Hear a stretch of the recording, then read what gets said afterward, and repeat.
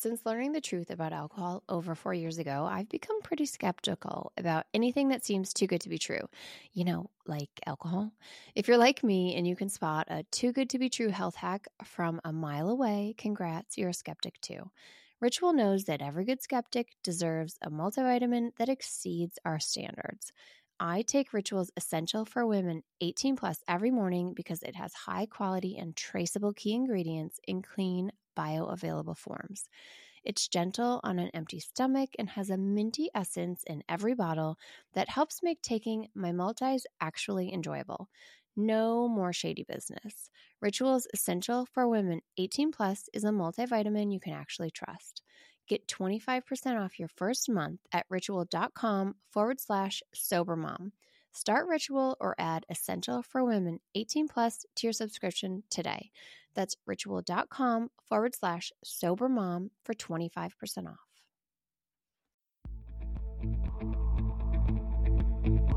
Hi, welcome to the Sober Mom Life podcast. I'm your host, Suzanne, of My Kind of Sweet and the Sober Mom Life on Instagram.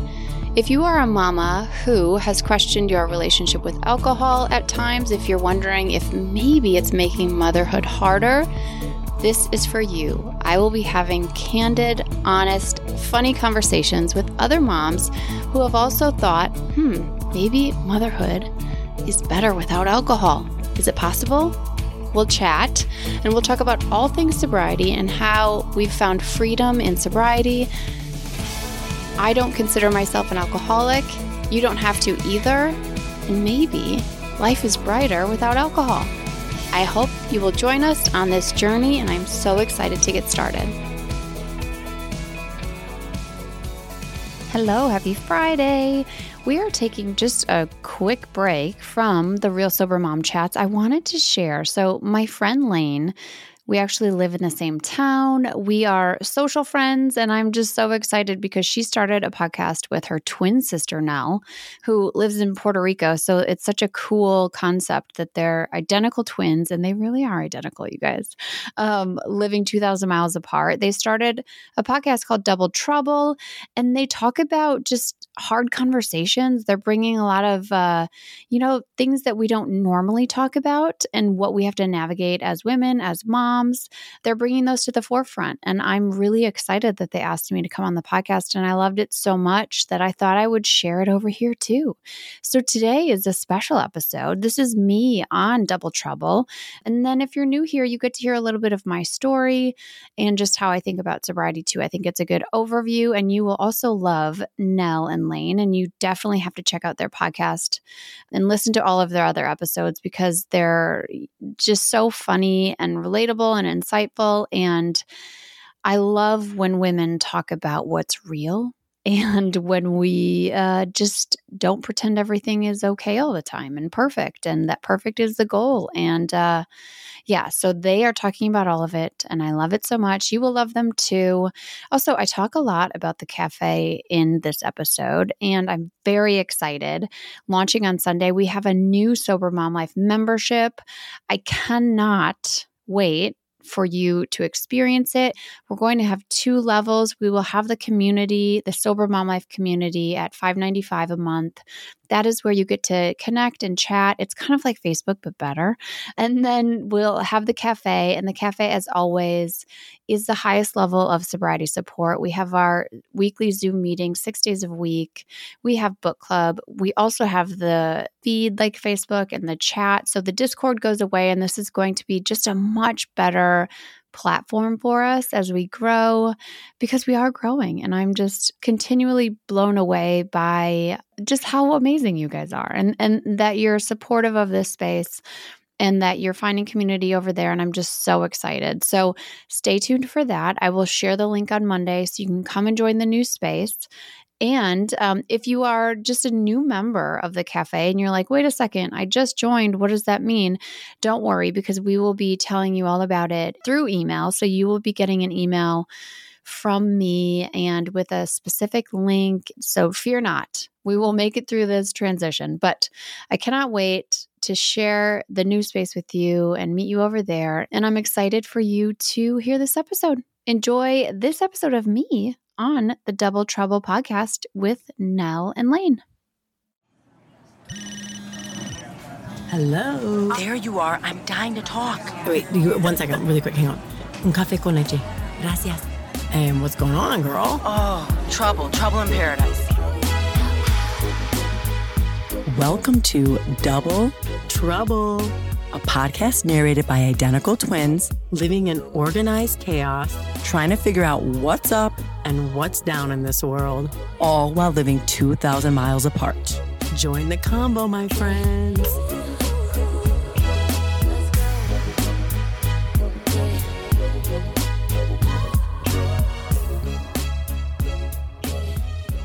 We are here, Lane and Nell, Curtis, Double Trouble. Welcome back in the house. We're so excited because we have our third interview guest today, who we've been really gearing up for, ramping up for this. We have Miss Suzanne Ware-Eye on the podcast today. Suzanne, you want to say hi? Yay, hi. Suzanne. Good pronunciation, Lane. You did it. You nailed it. Suzanne, she is known on Instagram as My Kind of Sweet. She has had a podcast for 2 years now, The Sober Mom Life. And we want to bring her on today because she really, honestly, the moment I met her, she really piqued my interest because she stands for a lot of the things that we want to do on this podcast, which is the idea of bringing topics to the table that are not always easy to discuss at a girl's dinner or over coffee. They're provocative. They sometimes can be uncomfortable. And that's why we want to have her on the podcast today. She speaks to us because she chose to live a bit outside of the box and on her own terms. She did what she thought was best for her, and even if it wasn't that popular choice. And that is incredible. You guys, look at that. I'm flattered. Thank you. I'm so excited to be here. No, we're flattered. Oh, good. Suzanne, I literally said to my sister, I don't know if it's like an oversell to say that it's revolutionary, but I said, you're a bit of a renegade because you are not only rejecting conventional behavior, but you are opening the door for others to consider it. And that's really a beautiful thing. Thank you. I know we call it avant-garde in the Sober Mom Life, in the cafe and in the group. We're like, you guys, we're avant-garde. It's funny that you say that we talk about things that no one likes to talk about, because the first time you and I hung out a couple of months ago at our dinner, right? We talked about everything. And it's like, hi, nice to meet you. Okay, here's my life story. Here's my trauma. I am so much more comfortable talking about just the real shit. And so, yeah, when you asked me to be on here, I was like, of course, no brainer. Let's talk about the real stuff. You also start to realize that at this age, it doesn't happen all the time. Those moments and those connections or that kind of authenticity sharing is super special when it happens. It's like a perfect storm. It doesn't happen at every meeting. The chemistry. The chemistry we spoke about. Yeah, the chemistry. So let's just start really kind of at the beginning. We want to know how this started for you. I know that you started in fashion and that was your influencer. So I started My Kind of Sweet in 2015. After the birth of my first daughter, I was rocked with postpartum anxiety, OCD, intrusive thoughts. I was just struggling and I needed an outlet for my brain. My brain was trying to trick me in all the different ways that it can in postpartum OCD. And so I was like, okay, I need to put this to good use and think about other things. I need to reconnect with myself. And so then I started My Kind of Sweet because I have a fashion background. And so then I was like, okay, this gives me an excuse to dress up. And, I felt so stupid just standing in my driveway with the tripod and trying on outfits and taking photos of myself. And it felt a little, self-indulgent and all of the things. But I was like, fuck it. This is what I need to do as a lifeline, I don't care if anybody drives by and sees you while they're in their pajamas and their slippers driving. Again, not taking the pulse in the room. You're like, this is what I feel like I need to do. It might not be the most popular thing, but no. And there was for sure eye rolls and stuff. Who does she think she is? And it's no, that it's just so not about that. It was about a lifeline. And then when I started to open up about postpartum anxiety and OCD, and I shared my story pretty early in, maybe a year in, after I had gotten on Zoloft, I had gotten help, I had started to tell the truth about how I was struggling. And then it started to become about more than just fashion and style. And it started to be like, what if as moms, we just told the truth and we stopped pretending that we're all okay? Because I think that just does a disservice to all of everybody and to our kids, because we're not all okay. And, we can look really pretty and polished on the outside, but what if we all just told the truth? And I really started to see the response from moms then, and like the community started to build. And I was like, okay, this feels good. Like it feels better for me than, I could talk about a sweater, a neutral sweater all day long, but I needed a little bit more. No, I needed to be like, okay, but also can we talk about like how hard motherhood is, and that sometimes like you just want to hide from your kids, but that's okay. Yeah. And like you love them, but you just need a break or to hear your own thoughts, things like that. Or to have something for yourself. Like, I think that's part of it too, is like the whole motherhood, like leaving a part of yourself behind and be like, well, how can I still access this other part? Like the other part isn't dead. Totally. And we're not selfless, right? And like, I felt like, wait, I'm still here. Like, I'm still just as here as I've always been. I have to take care of myself still. Yeah. But how did you know, like when you say like you started getting this feedback, was that because people were personally reaching out to you or just connecting through the social media?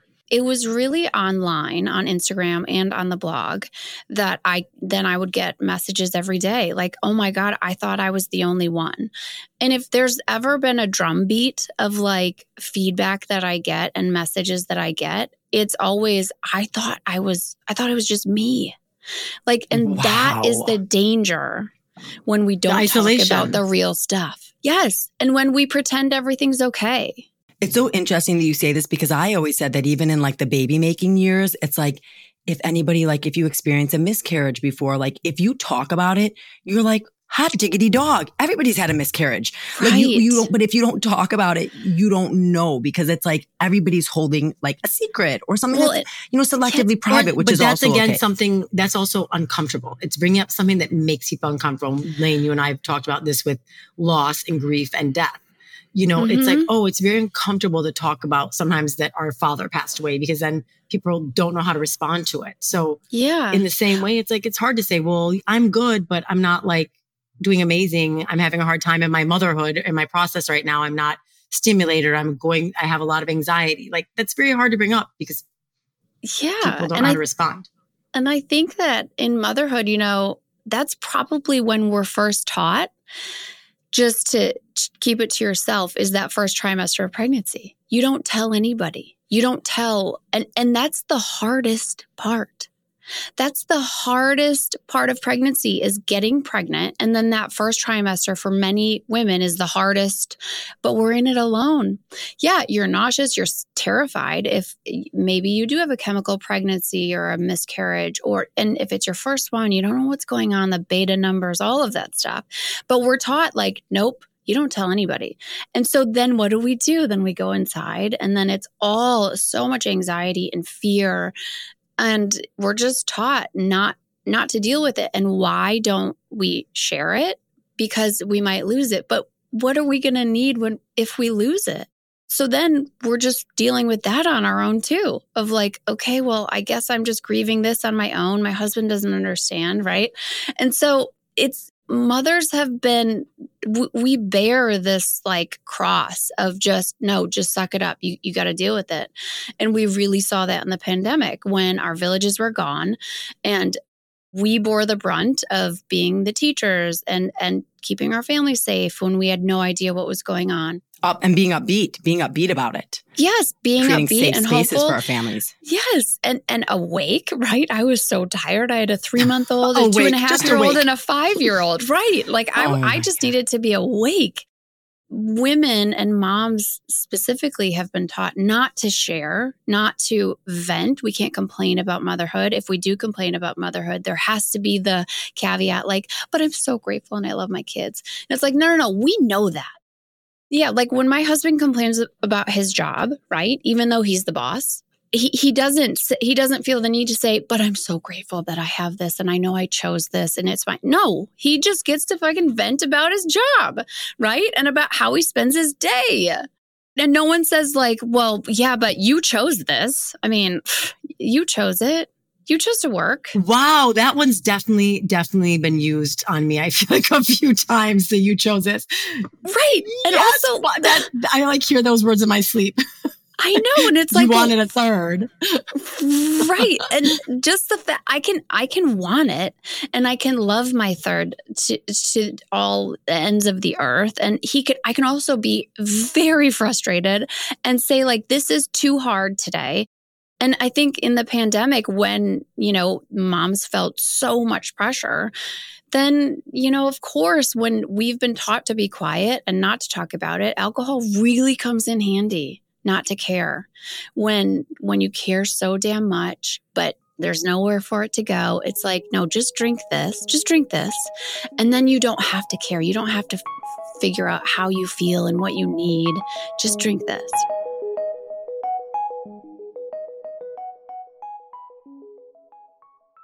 During the pandemic, that it was a way of like breaking up the day. It'd be like, it's 5 o'clock.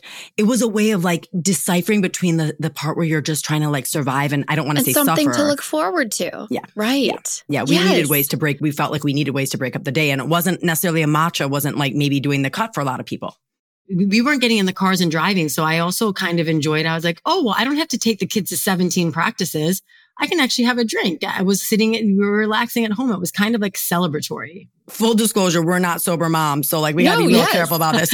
No, I know that. And this is, Lane, I told you, I think during our dinner, and I was like, yeah, you guys drink it. I am never, ever, ever, ever judgmental or shaming moms who drink. Ever. And the only thing, like my whole mission is more of an informed consent. And when moms are saying like, I'm so anxious, I'm so tired, I'm so overwhelmed, I look at a mom and I see like, oh my God, like I know what can make this easier for you. Like I know that the alcohol that you've been told and that we've been taught helps. I know that it makes everything so much harder and then it's highly addictive. And I know that you are the target market. Like I know we as moms, their big alcohol spends billions of dollars. That's why every wine label now is pink.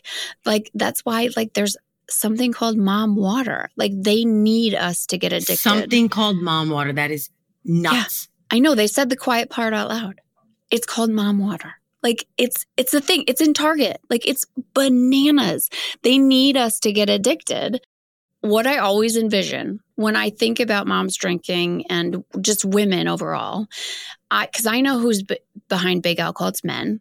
And so I picture these like 4 men in like black suits, right? Kind of like Men in Black, where it's just like sunglasses, like just big, powerful men in suits.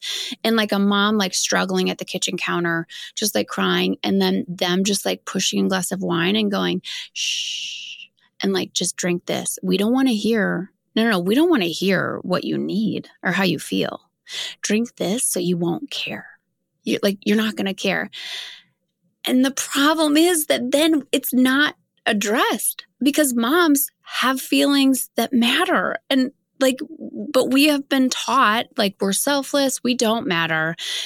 That's where alcohol comes in handy because it will make you not care. The problem is it makes you not care about everything. It's like a little bit of a pacifier in these situations, it seems. Right.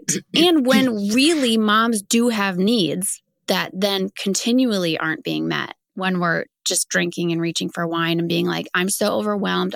Whether that is like, I tell my kids, I'm like, I need a timeout. I do. I need no one to touch me for 10 minutes. I'm going to go in my closet, right? I need whatever. I need a bath. I need to go for a run. I need yoga. I need a dance party. I need to read a book. I need you to just leave me the hell alone for the rest of the night and ask your dad if you need anything. But like, we can't even get there if wine comes in, because then we're just like, no, I need wine. Okay, good. Now I don't care. I've never been an emotional drinker because for me, I don't like to do anything to soothe myself. For me, it's better. Like, even if I remember when I was younger and going through bad breakups, I'd be like, I wouldn't even drink coffee because I'm like, it's too much of a stimulant for me. It makes me feel falsely happy. I'd be like, I'm just going to drink tea. I'm not going to drink alcohol. I need to feel my emotions. I got to get through like the first 2 weeks. I felt like intuitively, like that didn't work for me. But, so me, I'd rather drink when things are good, like have a cocktail to celebrate. I don't like to do it anecdotally to feel better. However, what you described is a real thing. And my sister and I have both witnessed, we're from Wisconsin too. We've witnessed the normalization of it, the blurred lines, I mean, I'm going to say the drunks, it's so we know that type of behavior and it's been very normalized and all those things. So what made you get to the point that you were kind of like, okay, you know what? This isn't making me feel better. It's so interesting because, Lane, I think your relationship with alcohol is rare, right? And it's held up as normal, as kind of a take it or leave it, just like one and done. That's rare. That is not normal. A normal relationship with alcohol would be, we take a break, we drink too much, we make rules, we try to moderate, right? We say, okay, I'm only drinking Friday, Saturday, Sunday. I'm only having 2 glasses of wine. I'm drinking water in between. Okay, no wine that gives me a headache. It's the sugar, only beer, right? But what does that mean? Okay. I fully see that in our culture. Yes. Yes. And that is the normal drinker, right? And this is what hopefully my book will be about, is this myth of moderation and the lie of rock bottom. When we're making these moderation rules, and that's what I was doing. And from the outside, I mean, yes, I was a party girl in college and in my 20s, and I loved it. And it was. Yeah, you had your wild moments. Yes, we were too, by the way. So don't let me pretend I wasn't that. It's so fun, right? And I felt shame back then, but now looking where I am now, I'm like, no, that was then, right? I'm talking part about of your process too. Yeah. And as we get into, then I think motherhood has a really big thing to do with it. And then, I'm 43. I stopped when I was 39. And I didn't know any of this when I stopped. Yeah. You weren't thinking deep into the future. Were you just doing it like in the moment? I'm just doing this right now. I had no idea that I qualified for sobriety. When I stopped... I love that you say that, qualified for sobriety. Yeah, I didn't think that was for me. I thought that sobriety was for, quote unquote, alcoholics, which I don't even know what that is because maybe addicts, right? And so I think of Meg Ryan in When a Man Loves a Woman. And I thought that in order to qualify for a full life without alcohol, or just a life without alcohol, that you had to lose a lot to it. What is it? I don't know. Maybe, it's nebulous. Do you have to get in a car accident? Do you have to lose a husband? Or do you have to be drinking an alcohol bottle out of a paper bag every morning to breakfast? That's what I think sometimes people want that. That's the alcoholic, nothing else. What is the sign, right? And so then when I went to a party on actually 4 years ago today, Lane, you probably know whose party because I'm 4 years sober. Yeah. And I had a 3-month-old baby, and I was just, after every baby, I was trying to get back into drinking because I would hate the taste, and I didn't ever miss it when I was pregnant. But I was like, well, obviously I gotta drink alcohol because I'm adult, right? This is just what we do. I'm going to a party. If you're at a party, you have to drink. We have to drink alcohol. There was just no question. And so then I was getting back into it. And it was one of those parties that the champagne glass was never empty, right? Because it was a fancy party and they're just waiters are flitting in, flitting out. And I don't blame, I loved it. Count. You lose count very quickly when someone's continuing to refill your glass. You're like, yes. And I loved it. And actually, Lane, our mutual friend was there too. And I was like, you're not drinking? She's like, I'm breastfeeding. I'm like, I'm breastfeeding too. Who cares? I was just no, drink with me. Tell me this is okay. And so, I ended up blacking out, which I hadn't done in a very long time. And I nursed my baby in the night. I had to have. He was 3 months old, but I don't remember it. And I woke up and I was still it was a pajama party. So I was in the pajamas. I was like, well, that's confusing. Okay. Yes. Very confusing. And so fun. And I'm normally like a morning person. I love mornings and I love being the first one up to like greet my family. I love hellos and goodbyes. Like I'm just I'm like, good morning, like with hugs and, and I could hear everybody already downstairs and like my life and everything that I was just missing out. And it was the amount of shame and regret and, like, how could you? What is wrong with you? All of these like things that I had those voices before, and I didn't realize it at the time, but I do now, is that was kind of a constant voice in my head. And it didn't even have to be a blackout drunk. It could just be, I said I was going to have 2 and I had 3.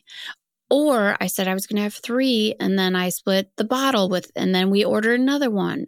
But I wasn't, this wasn't every week. I could go months without it. It just wasn't what I thought would qualify for me for sobriety. And so then I was laying on the couch all day long. And so I just said to my husband, I'm done. And as the words were coming out of my mouth, I was like, what are you saying? Like, what are you really don't committed? do it. No, don't say it out loud. Don't say it. And I think he just said like, okay, yeah. I'm just like, like, I'll believe that when I see it. Yeah. Yeah. Like that's going to dissolve as soon as this hangover does. Right. And I just got up and something happened. People call it a click. We call it like building blocks of just like you get just so sick and tired of that. And I did. And I look at it now as like, there was some desperation in there of like, I never want to feel like this again. There was a whole lot of determination. And then there was just a little bit of hope of like, okay. And I immediately was like, am I going to AA? And I'm like, I don't want to go to AA because I don't want to forever be tied to alcohol if I'm not drinking it. And so, yeah, then I just started this like quest of like, hold on, let me just see. Like, let me just see what alcohol is. I didn't know it was ethanol. I didn't know how damaging it is to every part of us. I didn't know how addictive it is. Like, I didn't know anything. And I also then was like, how did I use it? This was probably a 3-month process of just like really self-discovery and actually researching. Telling the truth. And was that before, like, did you start sharing that right away with people or did you wait until, So this was January 2020. And so then, the world shut down and that was a blessing and a curse. Crazy timing.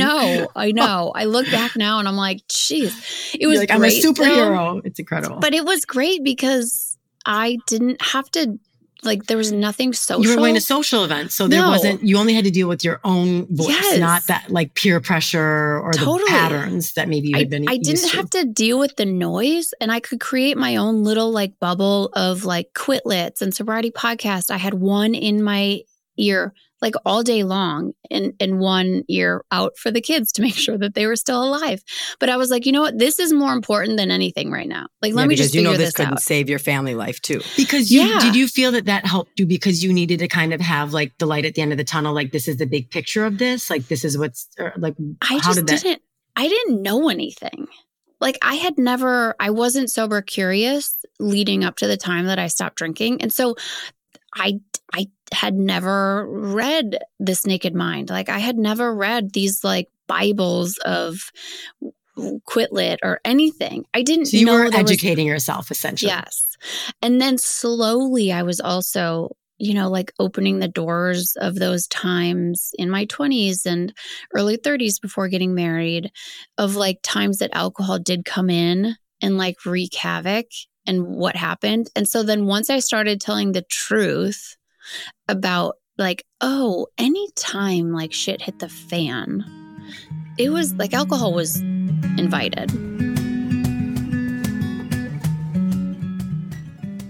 That is so fascinating. I was going to ask if your husband, was he relieved? Was he supportive? Is he sober? Like, what does that do? Yeah, because does he drink? He does drink. So we both were partiers before we got married. And then it was like a gradual, and then once we had kids, obviously we're not partying, right? And so his drinking had changed overall anyway. he does still drink, but it's not nearly anything. Like, we don't drink at home. He'll have like 2 beers on the golf course. And I've had to set boundaries about like, this is what I feel comfortable with. And this is what I expect, right? And in a loving way. I asked him the other day, like, how he felt. And he wasn't like, and this is also very common when women who are moderating successfully, right? And I say successfully like in quotes, because moderating a highly addictive substance is very hard, and it's hell. It's just hell. You have to try to control something that's very uncontrollable, right? And moderating is hard because it works, right? If it didn't work, it would be very clear. It's the same thing with gambling. Gambling is hard because sometimes you win, right? And so it's that same reward center in your brain and all of this stuff. But most of the women I talked to were drinkers like me, like moderating and just trying to fit alcohol, trying to drink in a more orderly fashion and all of this stuff. But we don't tell anybody about our inner chatter of how no one knows. Trying to moderate. Or maybe the drama that what happened, like you said, when the shit hit the fan, that like totally maybe you're not telling the storyline behind that, like, oh, like that was a big argument or that was a big embarrassment or whatever it might be.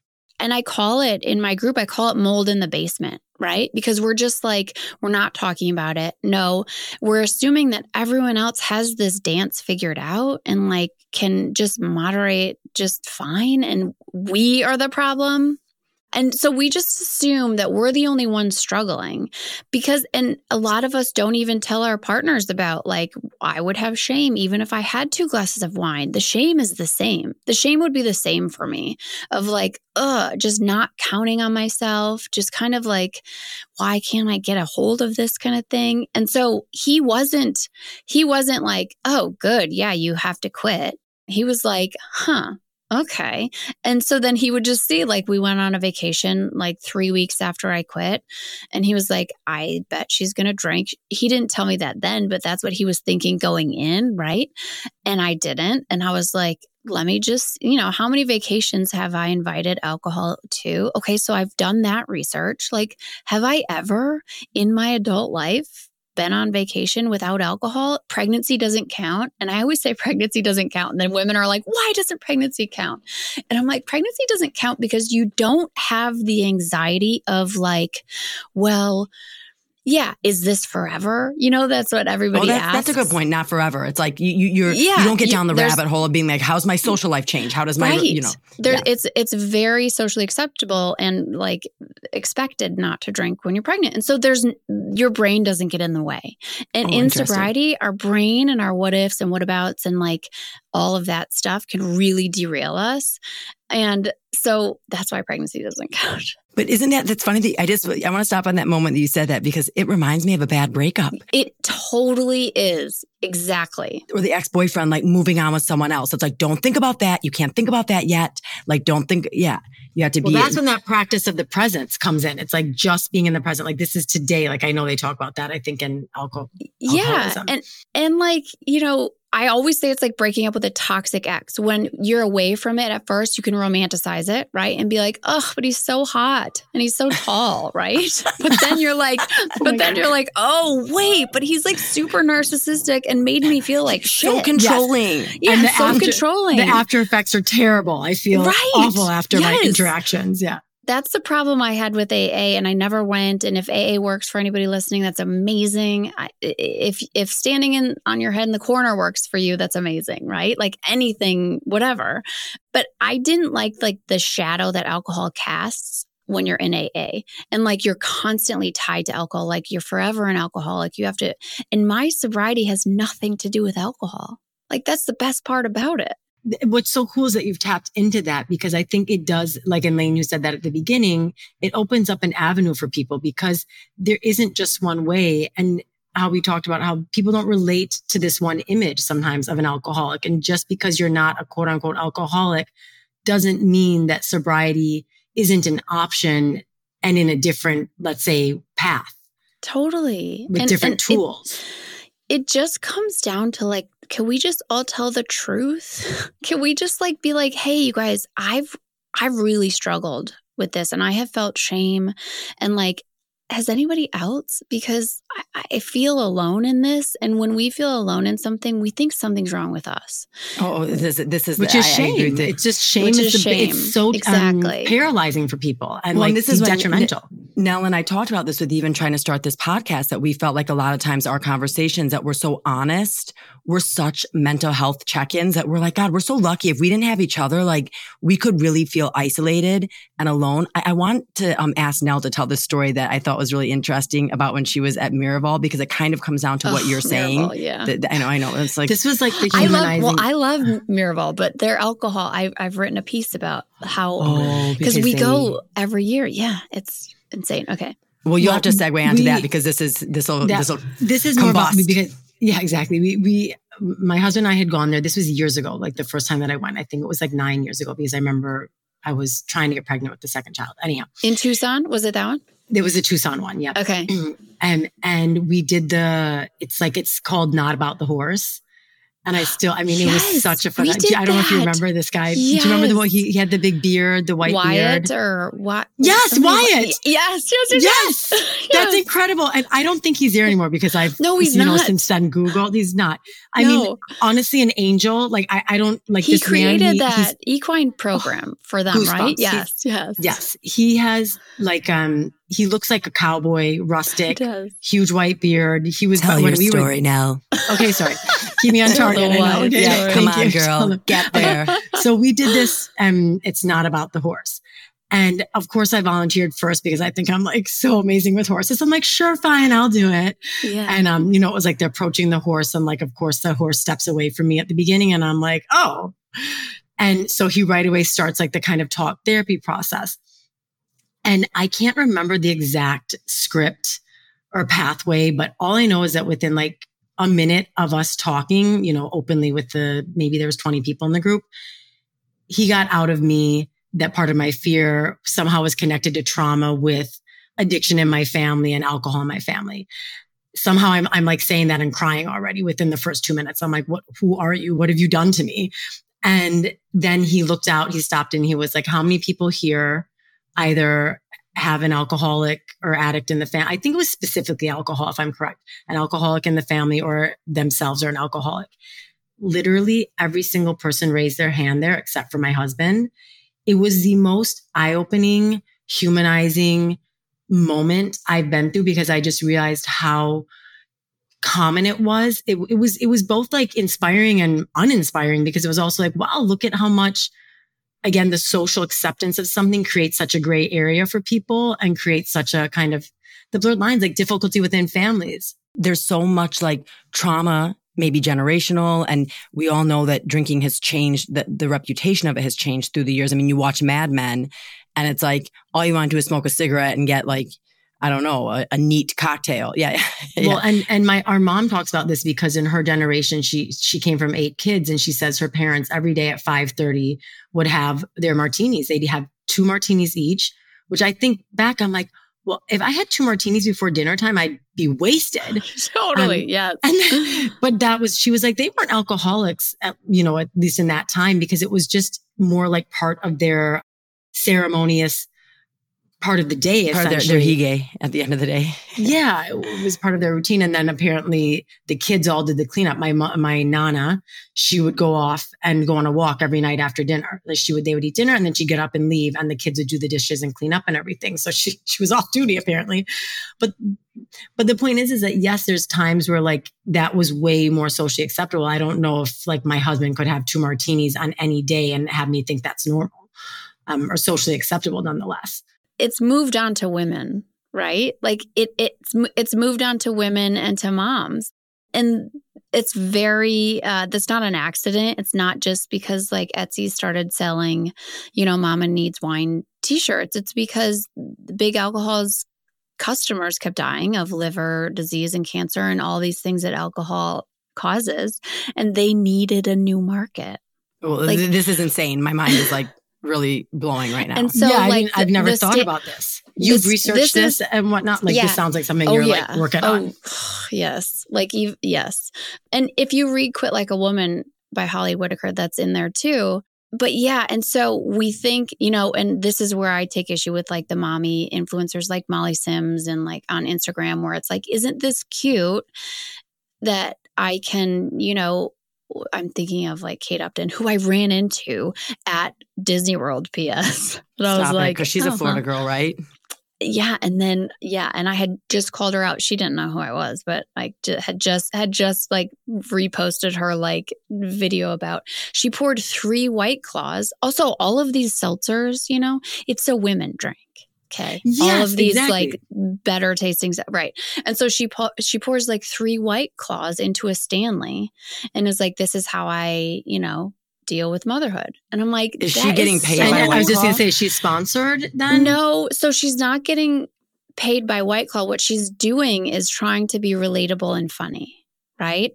But what she's actually doing is perpetuating this idea that moms need, it's glamorizing essential. It for sure. Yeah, it's glamorizing it. And it's to their essential survival as a for parent. motherhood. Like it's not a question. And not only alcohol, but binge drinking alcohol and hiding it. Like if you're drinking alcohol in your Stanley cup because you're going out of the house, right? Like what are we teaching? And I don't think she's doing that. Okay. No, she's being influenced by the culture and the normalization in general. That's a good point. Like you don't think she's actually doing that. She's just trying to be funny, but it's kind of irresponsible. But her followers are. And her followers are looking and being like, oh, good, I'm not the only one, right? Good, I'm not the only one. This is fine. Nothing to see here. Yeah, this isn't, I shouldn't feel guilty about this. Right. And this isn't judging her followers. This is judging the top, right? So this is judging big alcohol and influencers who are tricking their followers into thinking that they need alcohol for motherhood. I was once the perpetrator and the victim because I worked for Kettle One Botanicals when, it came out with when Kettle One in 2017 came out with like the pretty bottles and it was like, oh, this is good for you because there's flowers on it and it's botanicals. So obviously, and it was vodka. And so they hired me for a campaign and this is 2017, right? So I was newly into influencing and monetizing and like it was kind of the wild, wild west and I didn't know, morals. What are those? And so I was like, sure, yeah, I'll take your money and make this look pretty. And then I poured it down the drain because I just never was a vodka drinker. But you would never know looking at my Instagram. Like on Saturday afternoon, I'm drinking this new pretty botanical ethanol and still can like have great skin, right? It's dark. What's so interesting is it's so reminiscent of like the tobacco industry in a way. That's exactly what it is. Yeah. And alcohol is coming into its tobacco moment and its cigarette moment. I think we're probably, 10, 15 years away from it, but that it's linked to 7 cancers. Like when you see like breast cancer, like Susan G. Komen stuff on wine bottles, it's the same exact thing as you would see like, something for lung cancer on cigarettes. Like it's because it's been known to cause 7 different kinds of cancer. And we don't know that. We just don't know it. No, I've never heard that before, to be honest with you. Right. I mean, you know that alcohol isn't healthy for you and it's on every doctor form, how often do you drink and how many alcoholic beverages per week. Luckily for me, I'm like 2, if that, but like, so it's never a concern, but yes, like there's people who drink every single night. And even if it's 2 glasses of wine while they're cooking, like that's maybe information that they should have that there are these side effects that could cause 7 kinds of cancer that you just said. And how addictive. Like, I didn't know it was more addictive than meth. Like, I didn't know that's fascinating to me because I actually never really thought of alcohol. I thought of like, as the way that I've seen alcohol used is as a way to basically like used in like OCD settings, like to calm like people who are self-medicating. Which is totally not the case. It spikes anxiety. It messes with all of your neurotransmitters, your serotonin, your dopamine, your GABA. It makes them all off whack, even when you're not drinking it. So even after you're drinking, if you drink Saturday and Sunday, your body's just trying its best. Your body's going to because it's a depressant that acts as a stimulant.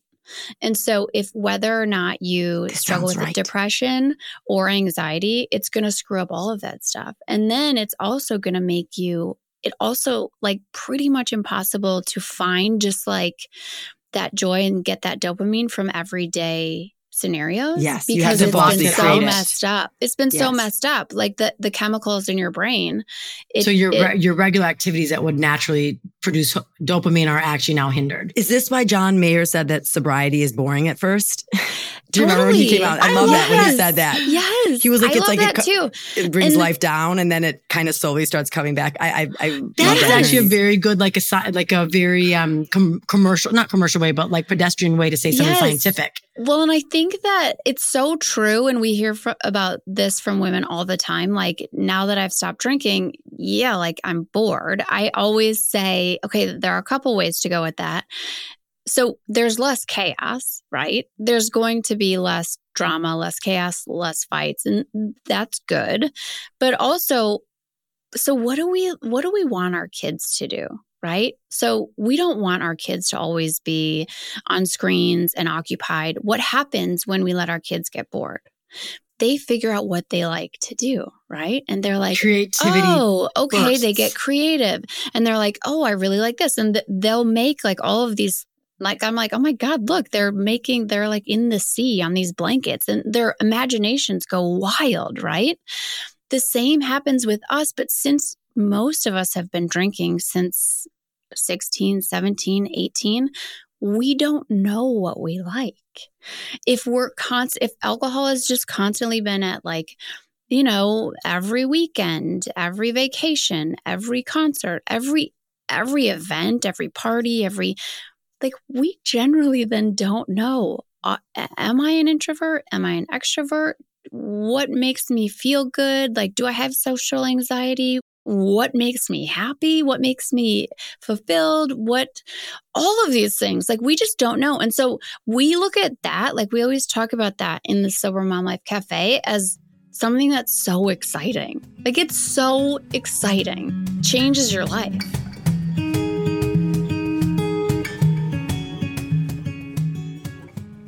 I started the podcast almost 2 years ago, and I get to talk to all these cool people and influencers and authors, and it's amazing. And I also started a Facebook page, like kind of to support the podcast. And that grew so quickly that I was like, okay, I need something like we're now at we're at like 55,000 women. Why do you think the Facebook page grew so quickly? What is that about? I think women just want a place that isn't AA that they can talk about how moderation sucks and like find freedom in sobriety. I think age related. I wonder if there's also like with Facebook that it kind of is like the people in their 40s and 40 plus. Yeah. Well, and also Instagram is going crazy too with all of like Gen Z and millennials, I think have this.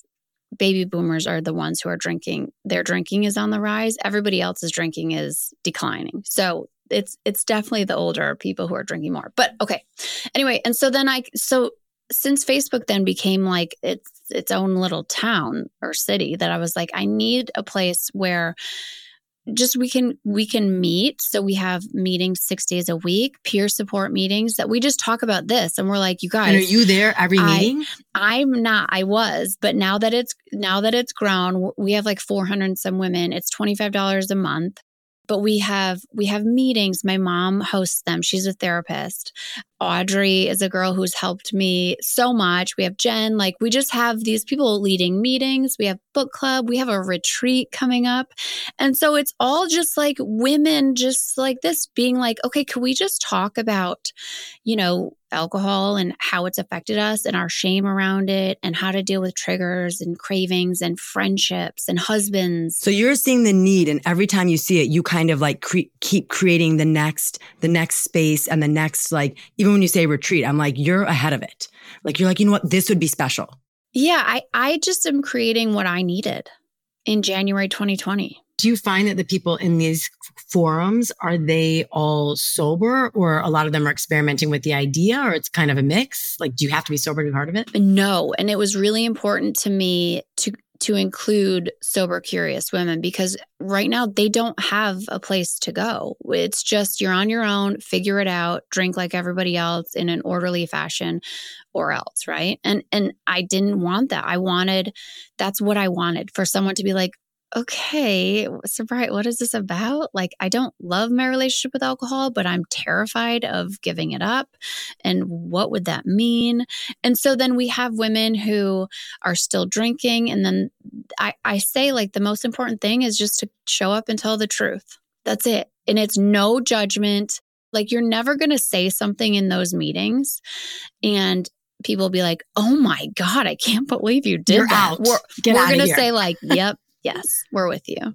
I love that. I love that because I've listened to some of your podcasts now and I really, I mean, I told you this when I saw you, like, I'm always like, wow, the people are so honest. And I really do appreciate it because I think these stories, it has to be cleansing to tell, to get it off of your chest and to admit mistakes that you made that were honestly like that you would never have done sober. Yeah. And it has to be a safe place to tell it. Right. And so like we have some Sunday meetings, topic meetings, and it's just on shame. And at the retreat, we're doing a shame seance. And it's like, tell me, like, what are you most shameful of? Like, speak it, say it, because as you say it, it's going to lose its power. It's that mold in the basement, right? If we don't say it, if we don't look at it, it's going to grow. It's just going to, and it's like, no, you're not alone. You're not alone in the mistakes you've made. That's also not you. That's alcohol. We've talked about that a lot in my sister and I and our family, even the idea that it's like, with people who have an addiction to something, it's the addiction is separate from the person. And I think, when someone's trying to defend their addiction or their vice, because anyone who's addicted to it, they will protect it over anything else. And they'll kind of weaponize that. And it's like this is, they relate it to themselves. And my sister and I have always had to deal with that idea of like, this isn't you. You are you. We love you. We don't love the alcohol. You don't even have to be addicted to feel that shame. Like that shame isn't you, right? And like that shame, even if you're not addicted to alcohol, like for you to examine your relationship with it and just have your eyes open, right? Like don't wait to become addicted. When this is one of the questions we wanted to ask you is sobriety for everyone? Or is it something where people can, you already talked about moderation. Is it something that people can play with and be like, you know what, I'm just going to take 6 months off, or I'm going to take 3 months off, or I don't know, a month off. Is that kind of a dangerous, create like a binge and purge cycle? Everyone has their own journey as far as their relationship with alcohol. Yes, sobriety is for everyone. Yes, everyone qualifies for a full life without alcohol. It would be the same. And I do this as a mental exercise all the time. Like if someone said, is a life without cigarettes for everyone? I would say, yes, everyone can benefit from a life without cigarettes, right? And so, yes, everyone qualifies for sobriety. Everyone can have a full life without alcohol. How you get there and whether or not you want it is a different story. I think any break that you give your body from alcohol and your brain from alcohol, your mental health from alcohol is amazing and is a win. So if that's 3 months, if that's 6 months, I also urge women to zoom out. And so it's not this pass-fail thing. We never say we're on day 1 because you're bringing all of that with you. And so if you set out to do like 100 days without alcohol and you end up drinking on day 38, you had 37 days without alcohol. That's amazing. And what did you learn in there? And what did you learn when it came back in? And how do you feel? And now your eyes are opening a little bit every time. And, if you zoom out, you're probably getting to a place where you're like, oh, you know what? I see this now.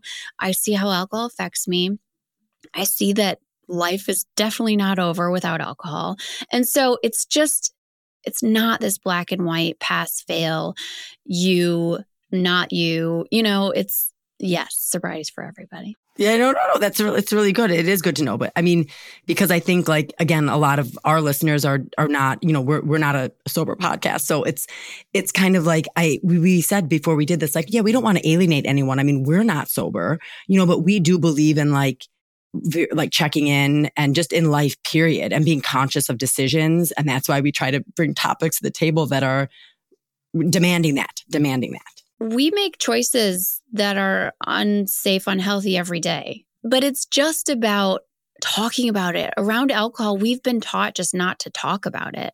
Like, don't talk about your relationship with alcohol. Don't talk about any shame you feel. Don't talk about it. And so I'm just saying, well, no, let's talk about it. And let's talk about it honestly so that we don't feel alone. I love it. How do you, because I talk about this too. We know that like in our households, we demonstrating behavior of how we want our kids. It's like, yeah, you can't tell your kids not to yell if you're constantly yelling.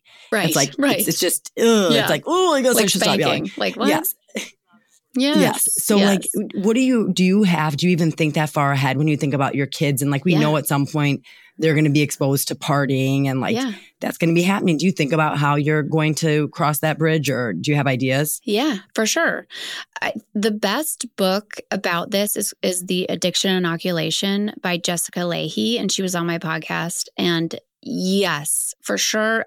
I grew up a Gen X kid, just taught this is your brain on drugs. No one said anything about alcohol to me.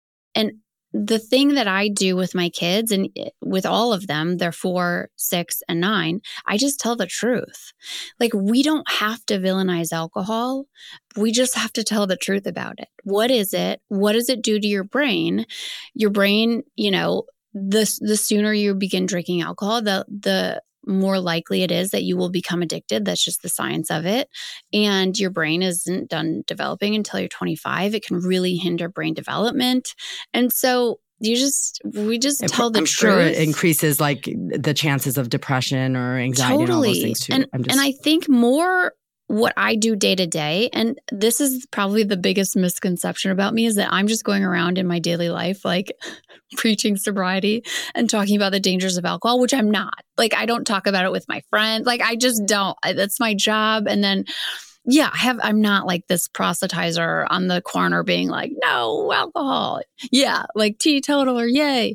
It's not that. And so the way that my kids see, I think the best thing that I've taught them through my sobriety is recognizing how I feel and then saying what I need. And I see them doing that. And when I can see them doing that, I'm like, okay.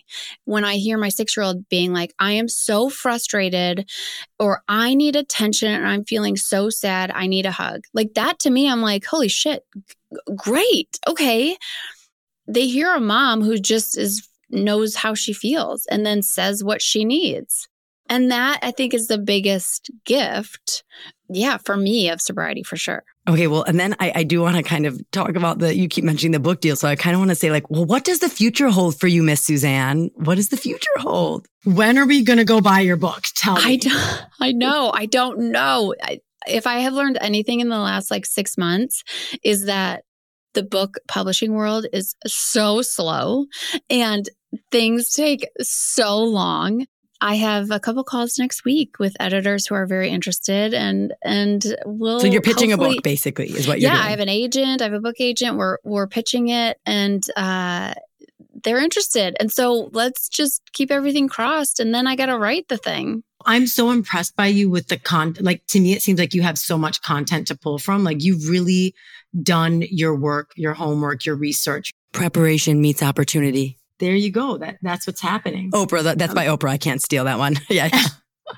Suzanne, but what are your goals around being a voice for sober moms, or being that person that's like holding the space, cultivating that space for quote unquote sober moms? Like, what are some of your long-term goals with that? I know. I don't know. I always say I just build the plane as I fly it. Like, I kind of just jump. And then as long as I can create a space where women can talk about their shame and not feel judged, and that we can just support moms in ways that are healthy and that they need, I feel like that's all I want to do. And so wherever that leads, and as long as I continue to do that, I'll be happy. This is just like my life's goal.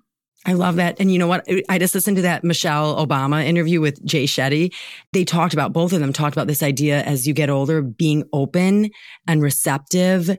And instead of being like, as you get older, if people become more closed off, more judgmental, all these like emotional caveats that can kind of just make you more closed off in life. And it doesn't do anything good for you. It doesn't assist you in the process of like of aging happily.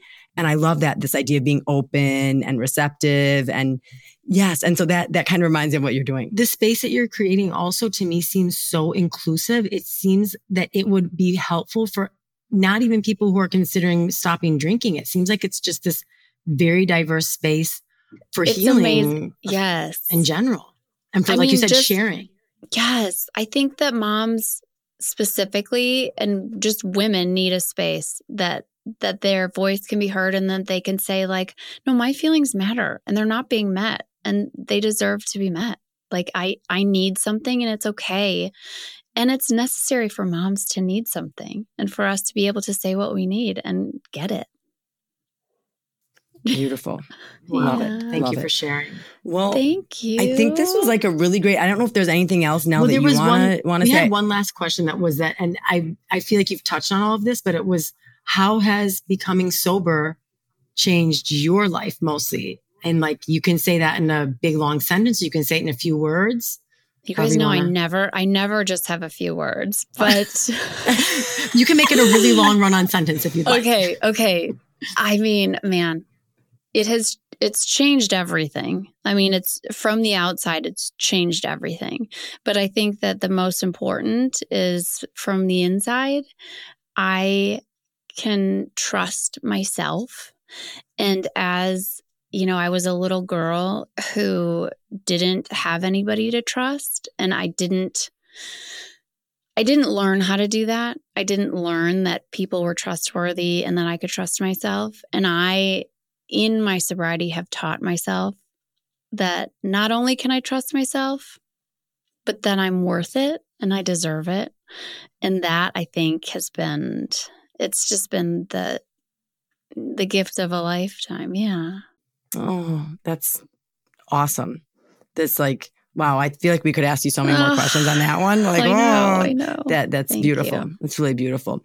I want to tell our listeners, go follow Suzanne at My Kind of Sweet on Instagram and have a listen to her podcast. We'll make sure we link everything when we drop this. Thank you. And if you see me walking around our town, I promise you I'm not judging your drinking. That's a whole other good. That's a whole other thing. Yeah, yes, I'm sure I'm not judgmental of you or your drinking. I just want the best for moms. That's it. You know what, Suzanne, I think, and that's a really good point, because that's what we say, even when we did a tech talk one, and we did it's important that we're like, the baseline has to be non-judgment. The baseline has to be that we're trying to work together. You start from there, and then it's the sharing of other ideas, because it's, again, getting out of the closet, not feeling alone in these situations. Yes, exactly. And thank you so much for just for your space, period, whether or not I just think you're doing such an important service to so many people, and yourself first, but then opening the door for people is just such a beautiful offering. Thank you, ladies. I loved this. Thank you. I feel like so I want to just hang here. out. Oh my God. Thank you. Oh my God. Thank you for being here. All right. Thanks.